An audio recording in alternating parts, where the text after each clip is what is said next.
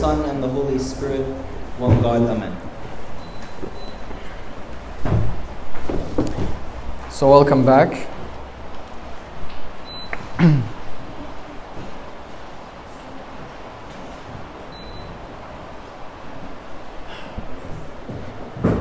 So the third part of the Sunday Theotokia speaks about the mercy seat. If I could just pull up the picture. So basically the mercy seat, it's as you guys see it, it's that cover with the two cherubim or the two angels that are facing each other. Alright? That's the mercy seat, and it covers the ark. And like we had said previously, on the Day of Atonement, once a year, the high priest would enter into the Holy of Holies, and then God would appear to the high priest in the form of a blue light in between those two angels. And that would be God's apparition, or God's dwelling among men in the Old Testament. So as we've done with the first two parts, we're going to read through the part in the Theotokia, and then we'll choose for ourselves some paragraphs to meditate on and benefit from, hopefully. It says, the mercy seat was overshadowed by the forged cherubim from all sides, was a symbol of God the Word, who was incarnate of you without change, O undefiled. He became the purification of our sins and the forgiveness of our iniquities. And then we have the first part of the chorus. Following that, the two golden cherubim continually cover with their wings the mercy seat, overshadowing the place of the Holy of the Holies in the second tabernacle. You too, O Mary, thousands of thousands and myriads of myriads overshadow you, praising their Creator who was in your womb and took our likeness without sin or alteration. And before we start, also I want you guys to notice that the church infuses a lot of education into the rituals, into the liturgical text. This was our main means of teaching. If I could just take a side note before, a small pause from this. The typical structure of prayer in the church or in Christianity is that we pray, all prayers are directed to God the Father. They are validated or stamped off by the Son, and the Holy Spirit does the transaction. Meaning, or for example, I ask God for forgiveness, right? The asking of forgiveness, I'm asking God the Father for forgiveness. So, if I go to God the Father for forgiveness, well then, imagine a dialogue. It's that this dialogue doesn't actually happen, but imagine it for the sake of demonstration. I ask God the Father for forgiveness, so then He says, why should I? What makes you worthy that I would give you forgiveness? So then I take out the blood of Christ, and I say, in Christ Jesus our Lord. Right? This is why at the end of the Our Father, we say, in Christ Jesus our Lord. This wasn't written in the Bible. Right? We added it. Why? Because Christ told us, towards the end of His life on earth, He said, until now you have asked nothing in my name. Ask and you will receive. So this is why the church took that, and at the end of every single liturgical prayer existent in our church, always ends with, in Christ Jesus our Lord. Through Christ Jesus our Lord. It is the stamp that makes the asking valid, or makes us deserving of whatever it is we're asking for. So I ask God the Father for forgiveness. He says, why? Or why should I? So then we say, in Christ Jesus our Lord. So then He says, approved. And then the Holy Spirit takes the forgiveness from God the Father and gives it to us. Roughly. The liturgy so if you realize, we have three liturgies. So St. Basil, St. Gregory, St. Cyril. The liturgy of St. Basil and St. Cyril, they address God the Father as we're used to, or following the normal structure of prayer. The liturgy of St. Gregory deviates, and it follows it addresses the Son, which is counter what we're used to. Why? Because Saint Gregory wanted to answer the heretics and wanted to answer the Arians by a prayer, by a liturgy. So the Arians that said that Christ was not equal to God the Father, and he was some junior God or some creation of God, St. Gregory said, it's not enough for us to just answer the heresy, but we need to make sure this heresy never enters the church again. And this was the typical response of our Holy Fathers, was to answer a heresy with a prayer, with a liturgical prayer that would last the centuries and make sure that this heresy wouldn't come again. And if you keep this in mind, this lens, then you read through the lines in the liturgy. If I could just, sorry, I'm taking a bit of time out of this, but it's to demonstrate an important point as to the importance of the liturgical texts. Listen to what St. Gregory says in his liturgy. You're going to see that this isn't just normal prayer, but he's trying to make a point.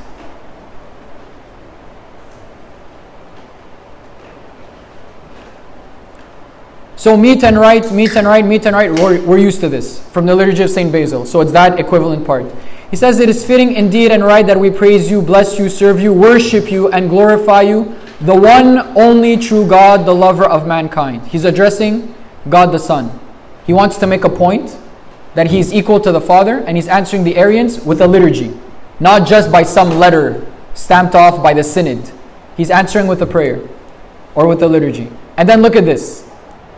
Ineffable, invisible, infinite, without beginning, everlasting, timeless, immeasurable, incomprehensible, unchangeable, creator of all, savior of everyone. This isn't someone who's just praying. This is someone who's making a point. And he's making a statement for all generations to come that the one that you are addressing in this prayer, he is equal to God the Father. So the church infuses the education into her prayers. And actually, the greatest seminary school is the rituals of the church.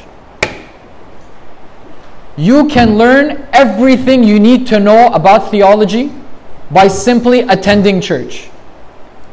Listening and following attentively, you learn everything you need to know about theology. And the people who do this, they unconsciously know what is right from what is wrong in terms of teaching.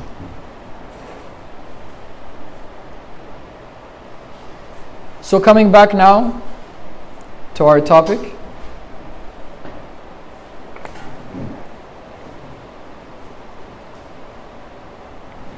So it says, the mercy seat was overshadowed by the four cherubim from all sides, was a symbol of God the Word, who was incarnate of you without change or undefiled. We said that God would appear to the high priest between the two angels, and this was God's apparition to man. So this is why the church here is saying was a symbol of God the Word. God the Word, who was invisible in past times, when he was incarnate, all of a sudden he became visible. And this was what St. John said in his first epistle, that which our eyes have seen and our ears have heard and our hands have handled concerning the word of life. That he who was invisible, all of a sudden became visible. In our case, it was at the hands of St. Mary. At the hand of St. Mary, he who was invisible, born of the Father before all ages, was now made manifest to us, and we beheld him. Or as St. John says in his Gospel, he says, and we beheld his glory, the glory as of the only begotten of the Father, full of grace and truth. So we saw him who was invisible. So what does that mean for us? Is that our mission in the world is to make God visible for those to whom he is invisible. We need to show God to the people around us by every means possible. We talked a lot in the last two sessions about living like the Christian life and being the light and proclaiming, or preaching with actions, not necessarily with words. we want to always keep in mind that we are the image of God for the world. And to be honest, if they don't see God in us, where will they see Him? St. Augustine says, and maybe most of you guys know this saying of his, and he says, preach the gospel at all times, use words if necessary. But however, I don't want this to be taken as, okay, you just like do the nice actions and like people will come to Christ and there's no necessity to use words. Because that's not true either. I'm sure many of us, we know many atheists that are amazing people and have like the kindest heart, probably even kinder hearts than people within the church. So it's not just about being good people. The goal of Christianity is not just to produce people that have high morals or high moral standards. That's not our purpose. Because if that were the purpose, well then let's be honest, I don't need the Bible. I don't need Christianity and I don't need the Bible to be a moral person. It's very easy to be a moral person. Our job or our mission is to be like Christ. We want to be like Christ. And we need to show Christ to the world. And if it's not enough for us to just show Christ through our actions, well then we should also carry the responsibility that it is our job also to proclaim Him. Now, this being said, this doesn't mean we need to shove Him down people's throat and like we need to say like walk around with like a big sign that says I am Christian. But however, if we apply everything we've been talking about, having the Holy of Holies, spending that time with Christ, and really striving towards desiring Him and only Him, well then, whether it's intentional or not, Christ must come up in our conversations. Like for example, at work, no one believes in the religion of like camping. But however, like I know this guy loves camping. Why? Because every time we talk about like, hey, how was your weekend, whatever, oh yeah, I went camping, or like, okay, what are you doing this summer? Oh, I'm going camping. So because he keeps telling me that he's going camping, well, I understand that he loves camping, which is great for him. But then the question comes back to us now. How many times does God come up in my conversations? Or at least how many times does He come up when people ask me what I'm doing, what are my passions in life, what are my hobbies, what do I love, Is He somewhere in the picture? Or is He being hidden somewhere in the background? Or is He someone that I'm hiding behind? It's important for us to remember that the message that we carry is not just a life-changing message. It's a life-saving message. Like, let me give you an analogy. If one day someone comes to you and tells you the cure for cancer, you now have in your possession the cure for cancer. You tell me how long will it take before that comes up in a conversation, that you have the cure for cancer. And let's be honest, even if it doesn't come up in like the most natural way, I think most of us would make a conscious effort to bring it up. That, hey, by the way, I have the cure for cancer. Why? Because we know it's a widespread disease. We know that most people will have at least one loved one who's struggling with cancer or is suffering from it. So no matter how awkward it is for us to bring it up, we would find some way to bring it up, because what we have is a life-saving message. Even if it's awkward, even if it's uncomfortable, even if it's whatever it is, we have a life-saving message. Therefore, I would most definitely bring up the cure for cancer. But for some reason, when everyone is diseased with sin and diseased with all sorts of spiritual diseases, we're like, no, we don't want to force people, we don't want to impose, we don't want to. And all of a sudden it becomes like this whole super touchy, super political, should I be talking about this, yes or no? But if we are living the Christian life on a day-to-day basis, it should be, and I say this with caution, it should be a matter of time before it comes up. Before someone recognizes that there's something in you that is not in the rest of the world. That there's something in you that's worth asking about and that's worth talking about.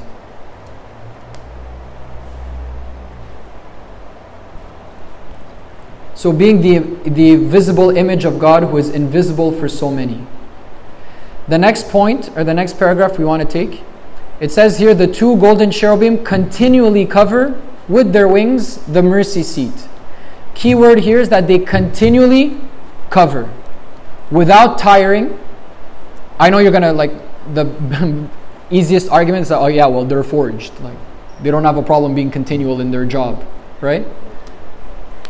But to be continually covering with their wings the mercy seat, it means that they are continually fulfilling their mission or fulfilling their ministry, fulfilling their purpose in life in a consistent manner.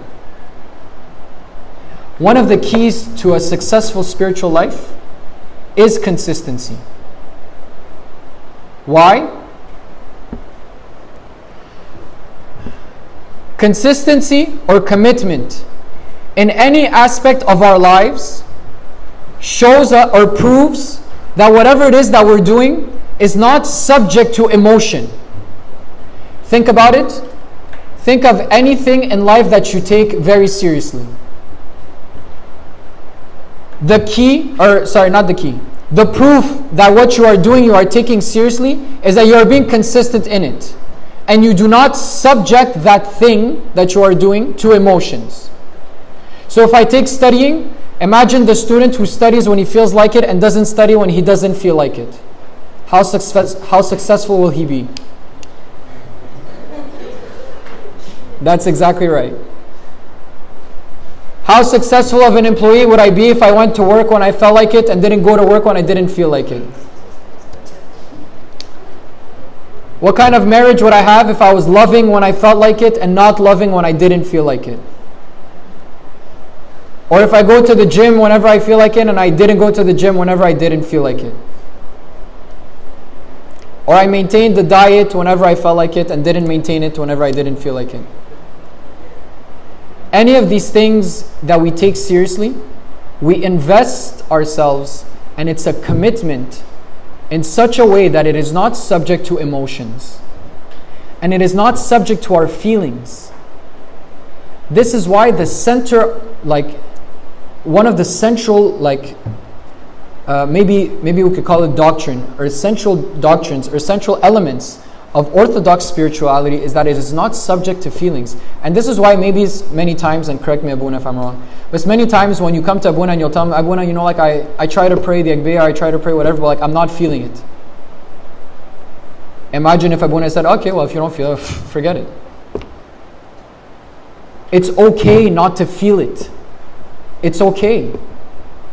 Power through. The feelings are there. If the feelings are there, they can either help us or they could drag us back. But wherever they are is irrelevant. It's irrelevant to the spiritual life. Ideally, they would be synced. And when those times occur where the emotions are following the right direction, well then yes, follow it and push through and even excel. One of the church fathers says, when God created man, the way He designed it, when God created man, we have three components: body, soul, and spirit. Right? Body, soul, and spirit. All the emotions and feelings, they fall under the soul part. The way God had it in mind is that the spirit would be the leader, the soul would be subject to the spirit, and the body would be subject to the soul. This was the original design intent. Small difference or nuance between the soul and the spirit. The spirit is that thing inside you that desires God and that desires the beyond and desires eternal life. This is how we define the spirit. The soul is the emotions, the feelings, all of those stuff falls under the soul. So the way God designed it is that the soul would be subject to the spirit and the body would be subject to the soul. With Adam's fall, that hierarchy was inverted. And all of a sudden, the body became the leader, the soul became subject to the body, and the spirit became subject to the soul. And that was the epic failure of mankind. So this is why in our spiritual lives we are striving constantly to reinvert those three elements into the proper order, where the spirit would be the leader. Christ says, the spirit indeed is willing, but the flesh is weak. And that consistency, or striving in consistency, contributes to the process of bringing back the design intent that God had in mind when He created man.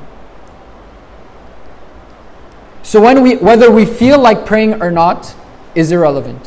Whether we feel like reading our Bibles or not is irrelevant. Whether I feel like coming to church or not is irrelevant. We know what is correct and we strive in it. And in doing this, we are telling ourselves and we are telling God that I am not in this in the short run. And I'm not in this because this is what feels right at this moment. I am committed for life. And this is why we say that love is not merely a feeling, as much as it is a decision. Love is a decision. When I chose God, and I've chosen to love God, I am telling Him that no matter how I feel, I will love you. Action. And I will strive to love you until my dying breath. If we keep this as like the slogan of our lives, be holy or die trying. Anything less is unacceptable.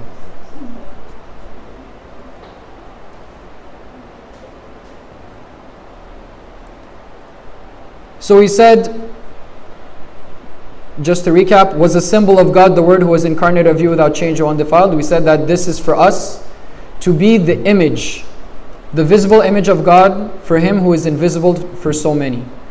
And in the case of St. Mary, through her giving birth to Christ, she made God visible for us, and He was invisible for us since the beginning. And then we said the two golden cherubim continually cover with their wings the mercy seat. In our spiritual lives, this is striving towards consistency and independence from feelings or emotions. Don't be fooled. You are not your feelings. You are not your emotions.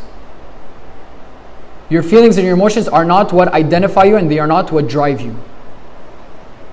They are there, and they are to be disciplined and tamed, and they can be. They can be. It's not like we have no control over it. Just like the thought that comes into your mind, you have the option of entertaining it or dismissing it. In the same way, the feelings and emotions that you get, you have the power, by the grace of God, to either entertain it or put it aside. And the last paragraph we want to take for this part of the Theotokeia, it says, you too, O Mary, thousands of thousands and myriads of myriads overshadow you. So whereas this part of the Theotokeia was focused on the cherubim that cover the mercy seat, we are telling St. Mary, you too, you have thousands of thousands and myriads of angels that are overshadowing you or that surround you. And for us,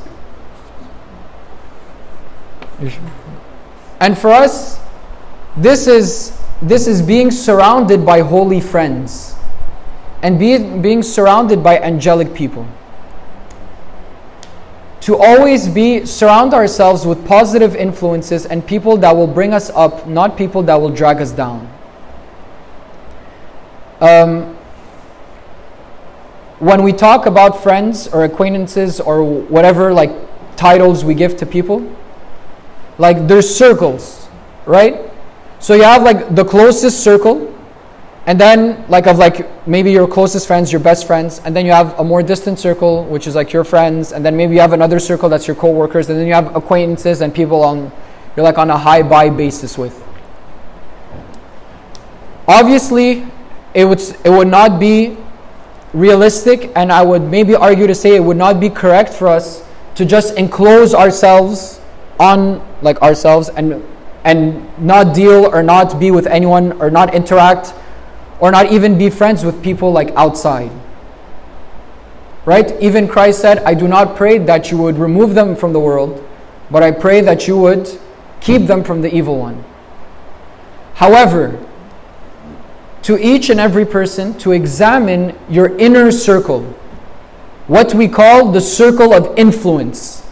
These are the people that you will consult with on a day-to-day basis, or you will consult with for life decisions, and how they live and how they act will affect how you live and how you act. And their opinion will affect your life decisions. These people that are in that circle must be aligned with you on your values, your principles, your priorities, your everything. These people need to strive with you on the path of holiness. And like we said in the last talk, they also need to set the bar higher. They also need to set the bar higher. Higher on themselves and higher on you. Those spiritual companions, you need to surround yourself by them. King David says in one of the Psalms, he says, he who is holy, I will bring him to serve me. I'm paraphrasing. But in one of the Psalms it says, he who is holy, I will bring him to serve me. I will surround myself by this type of person. And the ones that don't agree with me in my way of life, or they're not walking with me, well then, I'm not saying cut them off of your life, but maybe they need to step out of that circle of influence. They need to step out of the circle of influence, and that distance needs to be taken. And I know in some situations it may be very difficult, but believe me, everything that we lose for Christ, as St. Paul says, we consider as rubbish. And if, like from the previous talk, if our desire is only Him,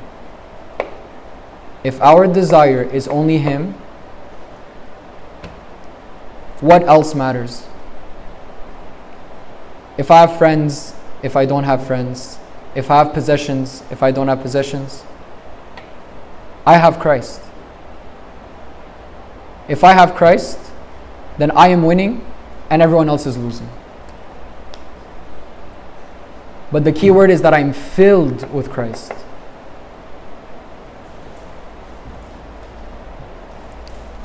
Surrounding myself by these positive influences and these people that inspire us, like for example in our lives, like Abuna John, I'm sure he often talks about Abuna Arsenyos, and he was like my spiritual father and he was his spiritual father. Maybe Abuna John was more fortunate that Abuna Arsenyos was more in his life, like into the later years of his life. Like for me, Abuna Arsenyos, he passed away 2011, so I was like 23 years old, and I was very fortunate and very blessed to have him for that long.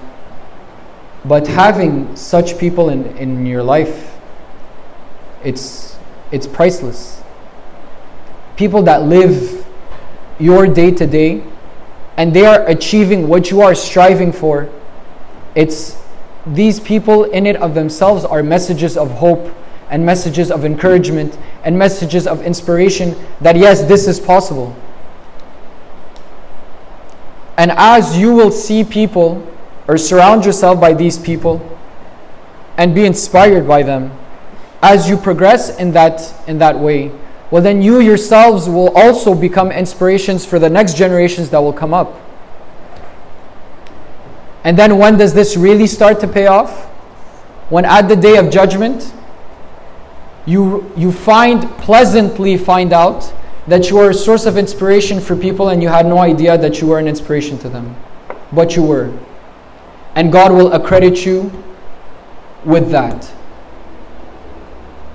Like in spiritual finances, Saint Anthony today, up in paradise, is making interest on every monk. He's making cash on every monk. Saint Marc makes cash on every Coptic person born in the world. And Lord knows the rate at which we're increasing. But he's making cash. You're going to tell me big leagues. Mesh. Slightly smaller league and closer to our hearts. Abu Narsenyos. When like his child becomes, like forgive me Father for speaking in. But when his child becomes a priest and plants a church and he disciples people. And when his other child becomes a priest, like back home in our church, and he disciples people. And when his third child becomes a priest and goes and plants another church, that credit comes back to whom? And it will come back to Abu Narsenyos, and the person who planted and grew Abu Narsenyos, disciple of Abu Nabshoy Kamil. Can you imagine? But oftentimes we're not thinking spiritual finances. Unfortunately, oftentimes we're stuck in this sorry to say, garbage. Focused on the weirdest of things. Let us surround ourselves by these holy people and inspire ourselves and take courage that the path of holiness is possible. And let us befriend them. And just as we befriend the people down here, let us befriend the people up there. Saint Mary doesn't have to be like this distant saint. She can be mom. And she could be the one I run to when God is being a bit too harsh on me. And I tell her soften the blow, please. And actually, the church teaches us to have a relationship with the saints. In the beginning of the commemoration of the saints, sorry, am I okay on time? It's okay. In the beginning of the commemoration of the saints in liturgy, it says what? Who knows it? I'll start you off. As this is the struggle is real. As this is the command of your only begotten Son, that we partake in the commemoration of your saints. Did anyone ever think of this sentence? Maybe most of us didn't remember it. But did anyone of us ever think of this sentence? Where did the only begotten Son command us to partake in the commemoration of His saints? When were we command? And He says, as this is the command of your only begotten Son. So by Christ Himself. When did Christ Himself command us to commemorate His saints? Was there a verse? I don't remember a verse. Imagine there was a verse. Please remember Ambabshoy. In 400 years from now. Where did he command us to commemorate? When the lady came and she poured oil on His feet, and then everyone was judging her and saying, oh, why was this oil wasted? It could have been used and sold for the poor and all this funny stuff. And He says, why you bother the woman? She has done for me a good work. She has come beforehand to anoint my body for burial. And assuredly, I say to you, what this woman has done will be told as a memorial to her. And the church learned from there that we are to commemorate the good works of the saints. Wherever this gospel is preached, what this woman has done will be told as a memorial to her.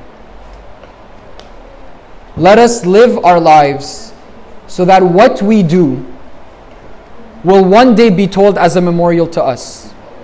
And not for the sake of our glory, but for the sake of the inspiration of the generations that will come, that we would bring people to Christ even after our departing from this world.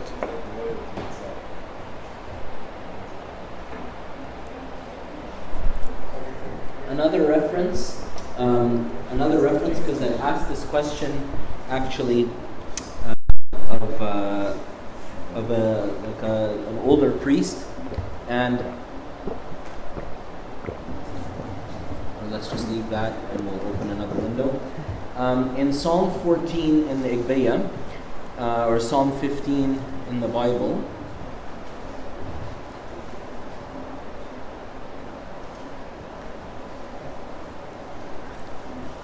it's telling you the characters of the people who dwell in heaven. Like, so the church has put us this prayer in the prime prayer, this prayer from the Psalms, in the prime prayer, so that we can have an idea what kind of person abides in the tabernacle. So like, suppose you're having like wicked quiet time in the morning and you're like, man, I wish I could carry this throughout my day. I wish I could abide in this holy place all day long, but I gotta go to work, and then my coworker is gonna dump work on me that's theirs, and then I'm gonna get angry, and then I'm gonna lose this. Okay, so how could I abide in this holy place all day long? So the church has put us this prayer. These are the characters of those who dwell with the Lord, right? Lord, who may abide in your tabernacle, who may dwell in your holy hill. He walks uprightly, works righteously, truth in his heart, does not backbite with his tongue, nor does evil do, nor does take up reproach, in whose eyes the vile pursues honors those who fear the Lord. Want to know a really easy way? Honor those who fear the Lord. When we spend 20 minutes tonight doing veneration for St. Mary, what do you think that does for God?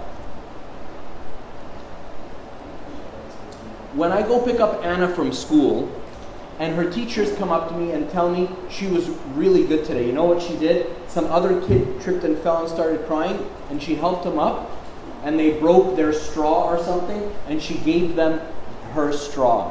What do you think that does to me? Right? I'm like over the moon, right? What did it cost that teacher, her preschool teacher, to tell me that story? Nothing. You know? What does it cost us to spend 20 minutes doing veneration for St. Mary, or St. Moses, or St. Catherine, or whatever, right? When we honor those who fear the Lord, that tickles God silly. Right? So another reference for you, but the primary reference is the one that Marc said. If you look in any of the books explaining the liturgy and so on, they all make reference to the woman who anointed Jesus or washed his feet with her tears and wiped his feet. Thank you, everyone.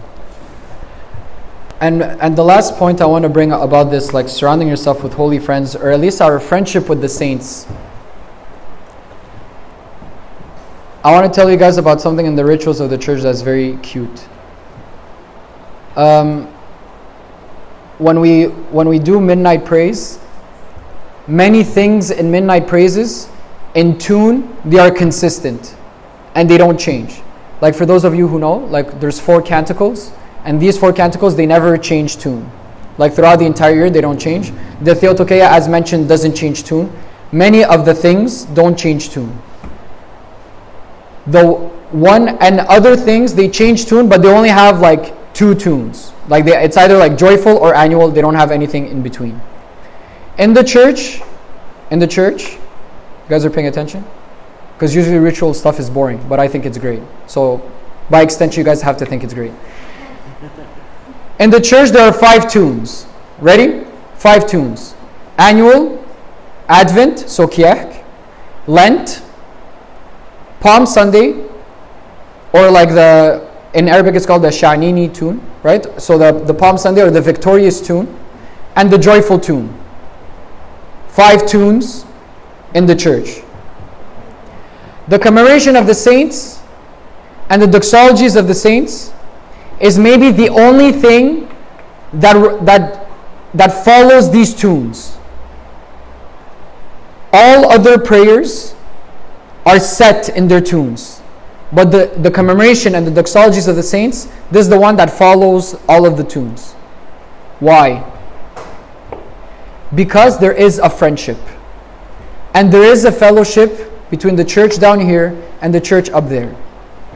So if we are in Lent and we are like depressed because of the food and we are in like repentance mode, well then they are joining us in our repentance.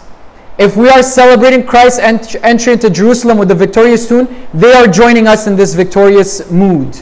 If we are joyful at the resurrection, at the nativity, at any one of the 16 feasts of the church, well then they are joyful with us.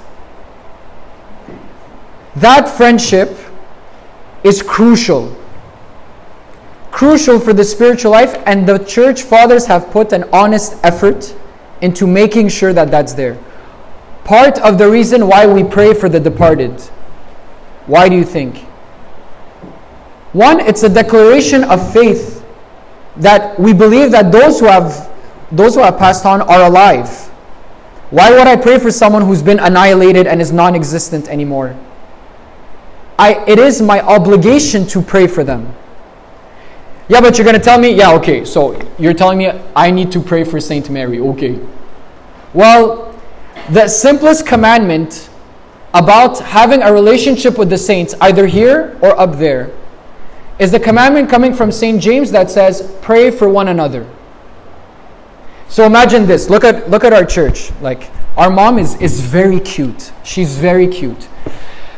So our church is like, okay, well, I need to pray for these saints, but it's like, how am I going to do this? Like, what am I going to pray for like Saint Mary? Like, literally, like, what am I going to, please God, please give her another crown. Like, it doesn't make sense, right? So what does the church do? And actually, I was very happy Abuna said it this morning in the commemoration of the saints. The liturgy of Saint Cyril, at the end, so it says here, so this is the commemoration of the saints, right? It says, our fathers, brethren, who have fallen asleep, whose souls you have taken, repose them, remembering also the saints who have pleased you since the beginning, our holy fathers. And then it starts to name people. So basically, the only thing we found to like pray for them is we tell God, please remember them. Right? Although like, please God, remember your mom. Like, right? So even the church herself feels almost inadequate, but wants to respect the commandment that says pray for one another. So what does she say at the end after she's mentioned all the names? She's like, please God, like remember them. But then at the end it says, not that we are worthy, O Master, to intercede for the blessedness of those who are there. Like, doesn't make any sense. But rather they are the ones standing before the tribunal of your only begotten Son, that they may be interceding instead for our poverty and our frailty. Like, God, you asked me to pray for others, I'm going to pray for others. I'm praying for St. Mary, and I'm praying for St. John the Baptist, St. John Chrysostom, and all the patriarchs. I'm praying for them. I hope they're having the time of their lives. No, but let's, at the end, not that I'm the one who's going to pray for them, but no. Like, you guys should be the ones praying for us. But there's a relationship between the struggling church and the victorious church. So that, pay attention to this, so that, okay, good, everyone's paying attention. So that, as it was, so shall it be from generation to generation. That as those have passed on and we pray for them, one day we will pass on and people will pray for us. And this was the intent of God from generation to generation. That we would always maintain these holy friendships. And I'm sure none of us will lack stories of friendship with the saints.